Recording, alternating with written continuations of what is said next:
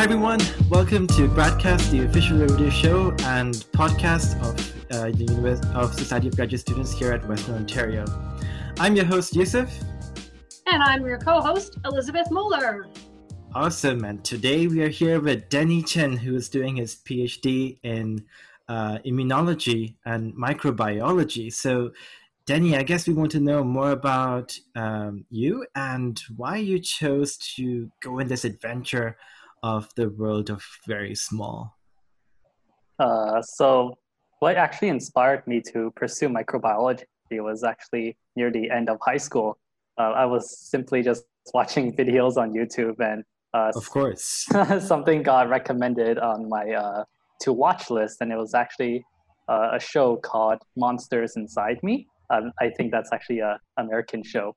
So it's basically kind of like a documentary style television show where they show how people are living normal lives, but then they eventually suffer a very terrible infection from some sort of microbe, and they go into detail about how that person is suffering and eventually diagnosing what that infective agent is. So it just really amazed me how something so small, so microscopic can be so powerful. Yes, can do so much to someone. Dangerous. Yeah. Cool. Interesting. Denny, how would you describe something microscopic? Like I think of obviously looking at something under a microscope, but can you sort of unpack that for us a little bit? Well, a lot of like what we work on is not really things you can see. Well, definitely bacteria isn't something you can really see if it's like single microbes, but during an infection or in biofilms where bacteria are growing into large amounts, you can definitely see it when that happens. So sometimes you feel like you're working with something that doesn't feel very tangible, but at times you definitely know what you're working with. So it's not always microscopic, even though it is microbiology. And what did you do before? So you did your master's here at Western as well? No, I actually did my bachelor's at the University of Toronto in downtown Toronto. And was the field sufficiently similar, or were you the sort of person who did something completely different after your undergrad studies? No, it was actually really similar. So I actually did my majors in microbiology and immunology for my undergrad before coming here.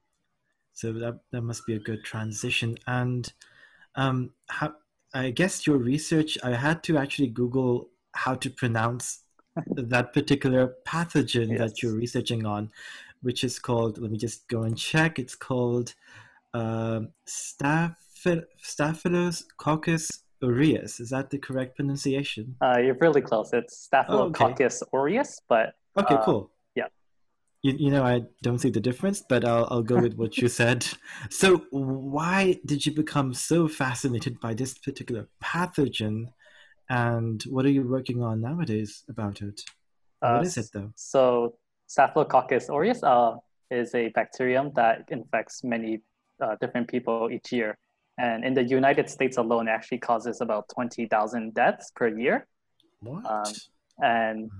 It's becoming increasingly difficult to treat these infections because there are now many antibiotic-resistant strains.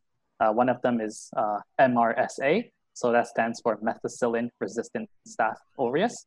So this strain in particular is very dangerous because it's resistant to almost every antibiotic that people would normally use to treat these infections.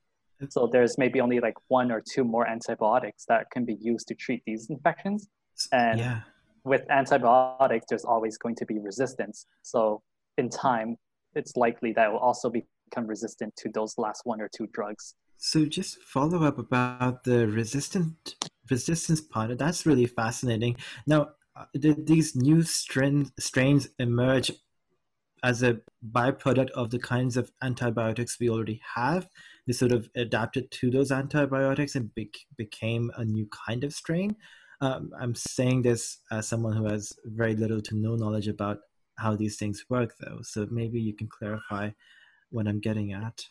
So you're definitely right. So a long time ago, basically when these antibiotics, which we routinely use when they were first discovered, they were extremely effective, but eventually Staph aureus acquires different DNA elements from other bacteria.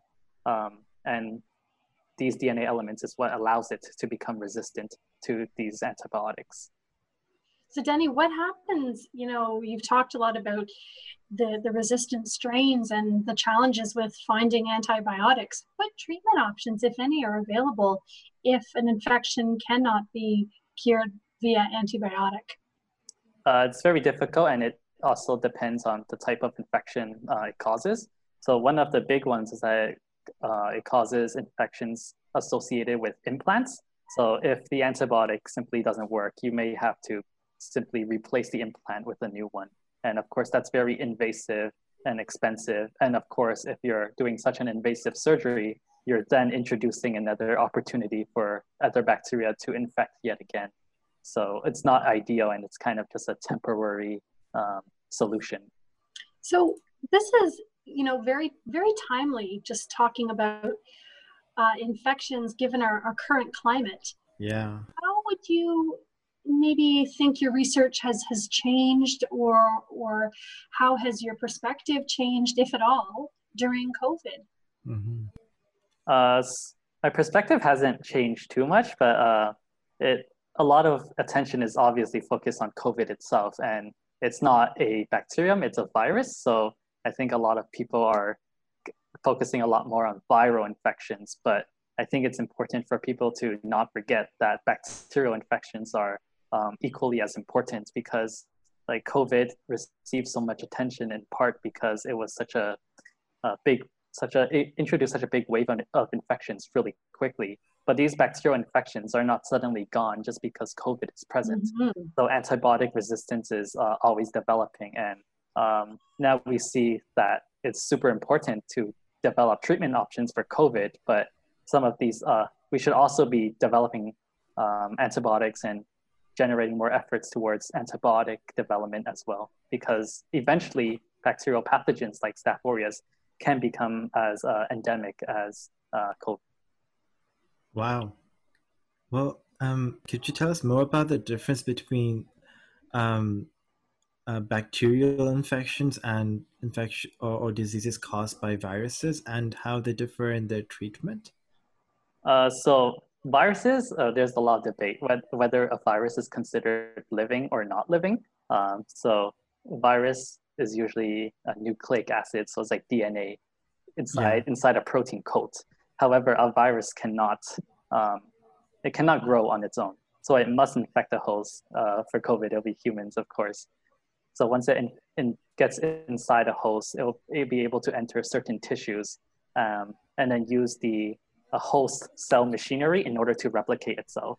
So once it replicates, there's a lot more virus, which then leads to a positive feedback loop, because now it can infect more cells and generate even more virus.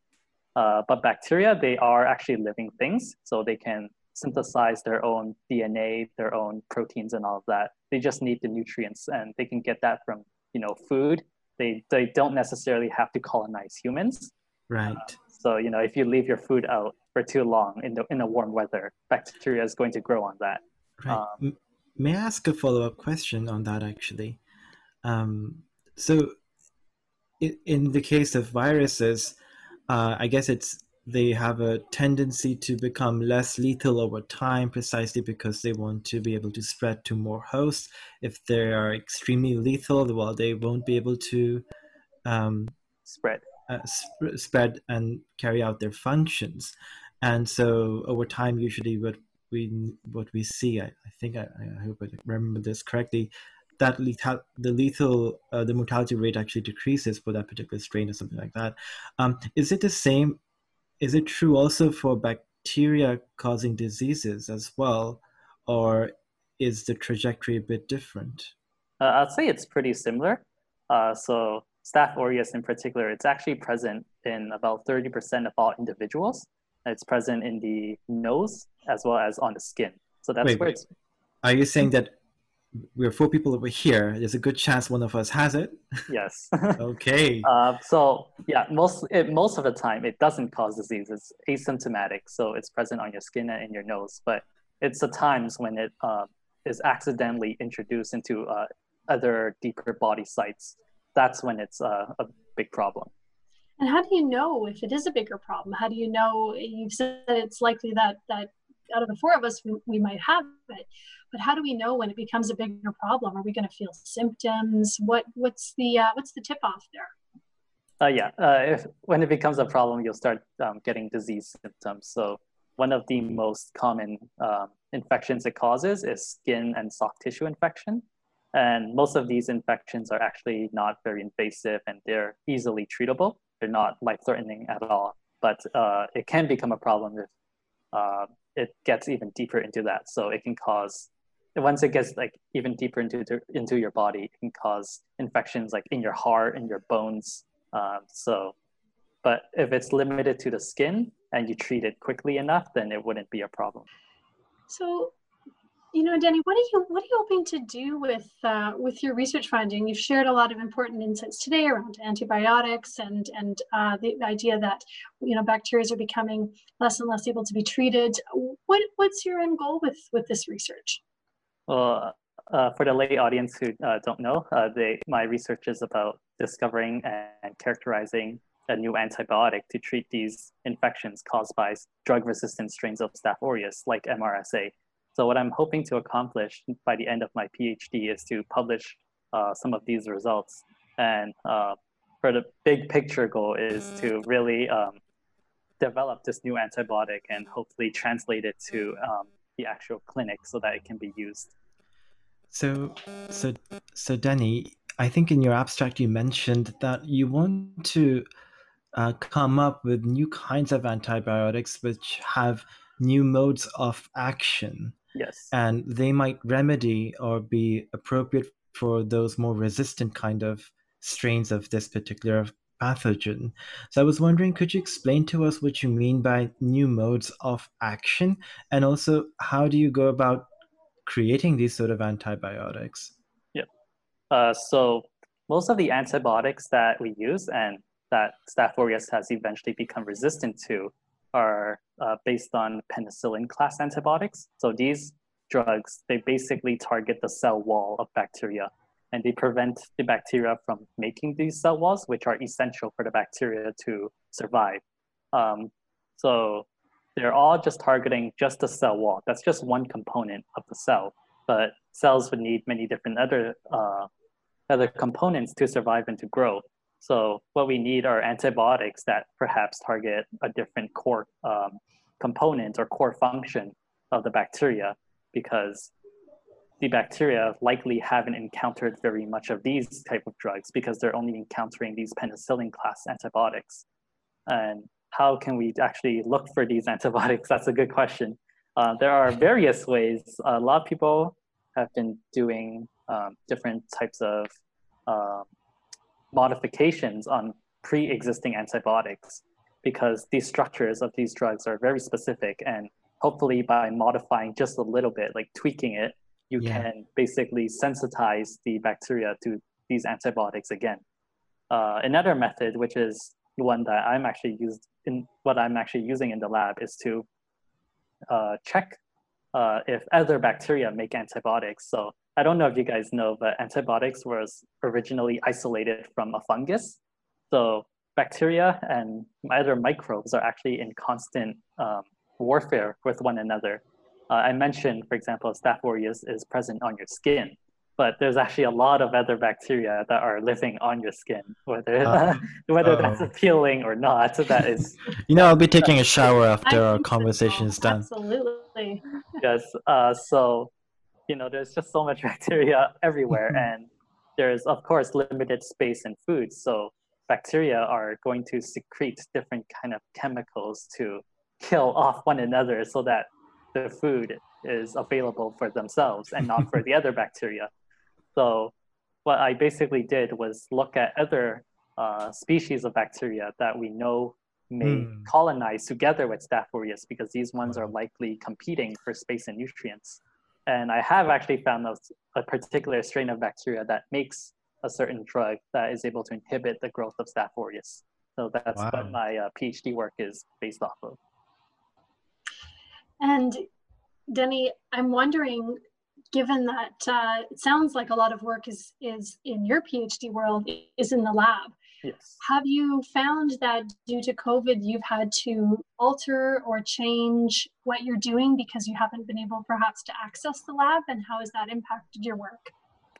Yes. So, like you said, I do spend a lot of time in the lab to do the actual work. So during the peak, I guess the peak time of COVID, when all the labs got shut down at Western, it was a pretty difficult time because it definitely interfered with my routine of being productive. And by being at home, I don't have access to very many tools that can advance my research. So when I was at home during those times, I would be basically trying to read up on more literature to get more ideas to do more experiments. But all of this was basically planning for things that I would do eventually when I got into the lab. So it definitely felt like I wasn't really making much progress during COVID. Ah, well, I have more to ask about COVID-19 as well. But before I do start, another question as well, Denny. So I was thinking about superbugs. So you here are creating new antibiotics with different modes of action to combat something that's causing more and more harm and something that's becoming more lethal in some strains. But what about this concept of having, as a response to more and more stronger antibiotics, even stronger pathogen strains that cause remarkable harms, possibly? Could you tell us more about the concept of superbugs and the worry that some scientists might have in how the future may look like? Yep. So superbugs is basically just a general term that refers to microbes that are pathogenic and are resistant to many different antibiotics. So the only way to really combat these infections caused by superbugs is to get new antibiotics. And unfortunately, there is a very high chance that these superbugs will become resistant to these antibiotics as well. So a lot of people are trying to develop antibiotics in which resistance cannot arise. So that happens by targeting some sort of core function that absolutely cannot be changed in any way. Otherwise, the cell will die. So that's how you kind of prevent resistance from happening. But some of these drugs have been shown to not induce resistance, but they are far away from being actually used in the clinic.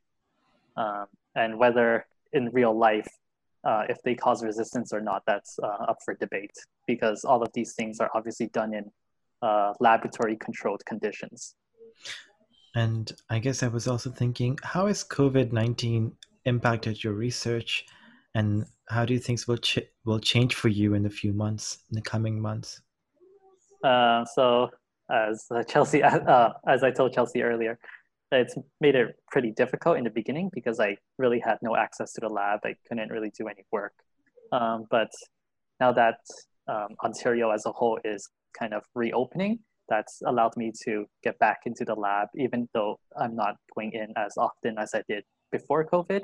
But I'm pretty hopeful that things will return to pretty much normal, at least for me working in the lab. Mm-hmm. I guess, thinking about your research and COVID, is there any exciting publications in the works? You mentioned you've got time at home that you've been doing more literature searches and kind of thinking about the next steps for your experiments. Is there any conferences that you're thinking you'd like to apply to, or publications that you're working on that are really exciting for you right now? So I do have one manuscript that I'm working on, and it's very close to completion. So I don't want to give away too much because it's not actually published yet. But absolutely, like I mentioned earlier, I identified an antibiotic that is produced by a different species of bacteria, and it's able to antagonize the growth of Staph aureus. And it's pretty unique because it doesn't target the cell wall biosynthesis like many other antibiotics do. So that's a new mode of action, like that's what we talked about earlier. But interestingly, it has another like secondary effect, which we did not expect. And that's what we're trying to characterize more on now. So this secondary effect is that it's somehow able to also reduce the number of toxins that are being produced by the bacteria. So Staph aureus can cause a lot of disease, in part because it's invading and growing, but also because it's secreting a lot of toxins that kills a lot of different cell types in your body. So by both reducing the growth of bacteria as well as preventing it from making as much toxins, it shows that this drug is able to do multiple things at once, and that's pretty exciting for me. I was wondering if you are also thinking about or studying some other pathogens that might be similar to the one that you're researching on primarily, and whether or not you could maybe find some links between the successful antibiotics for those pathogens and maybe make some modifications to use them in this area as well. Well, our lab is mainly focused on MRSA, Staph aureus. So I think that going to study other pathogens is kind of beyond the scope of the PhD. Oh, okay. That is definitely something I'm interested in as well. So what I'm hoping to pursue after my PhD is to do similar type of work that I'm doing now, but I'm definitely excited to expand this type of work to other superbugs. Sorry, Danny, that I interrupt. It's just like I have a quick question, because when I was hearing that you had these two bugs that produce like one toxin that kills the other, how does the experiment work? Like, do you grow them together in a culture, in a cell culture, and see the reactions? Or I'm just curious because I've never worked with bacteria. So there are a few different assays you can use to determine whether one bacteria is killing another. The one I use is actually very simple. So I guess you guys are all familiar with like an agar plate, right? It's a petri dish with solid media on top. So what I basically did was I took a cotton swab, a very basic, and then I just swabbed a ton of MRSA all over the plate. And then I took a bit of my other strain, the antibiotic producing strain. It was grown in liquid, so then I just took a little bit of that liquid and I spotted it on top of MRSA, and then I just let it grow overnight. And then the next day you can see that, of course, MRSA has grown all over that agar plate because I've swabbed it all over such a nutrient-rich media. However, you'll also see the growth of my antibiotic-producing strain, and right around that strain, you don't see any MRSA growing around it because it's likely secreting something that is diffusing throughout the media and killing Staph aureus. So it's unable to grow very close to my bacteria. It sounds to me like there's a lot of very delicate yet dangerous substances you're working with in your lab. Just for the novice, which would be me, I haven't been in a lab. Could you tell us a little bit about the safety precautions you have to take on a day-to-day in the lab to ensure that you're keeping yourself safe? So, as I mentioned, Staph aureus is really only dangerous once it gets inside your body. So as long as you're taking very basic and common precautions like washing your hands frequently, not just basically avoiding direct contact with the bacteria, then it's pretty safe. Right. I'm wondering, I usually ask this question, do you have any favorite movie that is relevant or related to your research, and why do you like that movie or dislike that movie? I'm actually not that into sci-fi movies, surprisingly, but the movies that do relate to my research, I guess, would be one called Contagion. Yeah. I think most of us watched it recently. Yeah, that was trending on Netflix. It's trending everywhere. That and Pandemic. Yeah, I think I have a story about that as well. Like the Contagion one was #2 on my Netflix when I was about to watch it, and I was with a couple of friends at that time, and then we played it, and it turned out to become #1 as we played it. So we felt really happy because we contributed to that trend change. That's very impressive. Basically, any zombie movie is related to infection. So. Well, and you mentioned the YouTube show at the beginning when we were talking at the top of the show today. You mentioned that your whole impetus for your research, you watched in high school, a YouTube video. Yes. Yes, called Monsters Inside Me. That's a super cool thing. There's also a channel called, I'm not sure if you are aware of this, in a Nutshell. No, I haven't heard of that. Oh, you should. There is some amazing videos on some of the stuff that you're studying. It's highly accessible and quite likable, actually. So we just have a couple of minutes left. I wanted to ask you about if there's any social media websites that you'd like to share with us, or how people can contact you, perhaps. Yeah, I'm actually not very big on social media. I don't share too much of what I do. I know there are a lot of people who make their like Instagram public and show like what their day-to-day life is in the lab. Unfortunately, I don't think I'm the right type of person to be doing that sort of stuff. Maybe one day you'll have your own Monsters Inside Us YouTube channel. Yeah. Oh, I hope so. Well, Denny, it's been a pleasure. Thank you for being here today. This has been really enlightening to learn about all the little creepy critter monsters inside us. I'm your host, Elizabeth Moeller, and I'm here today with Yusuf Hassan, and our producer was Laura Benna. You have been listening to GradCast, the podcast and radio show of the Society of Graduate Students at Western University. If you want to listen to us live on the radio, tune in to 94.9 FM. Maybe you've heard something today that's inspired you, or you want to get in touch and be on the show. You can email us at gradcastradio@gmail.com.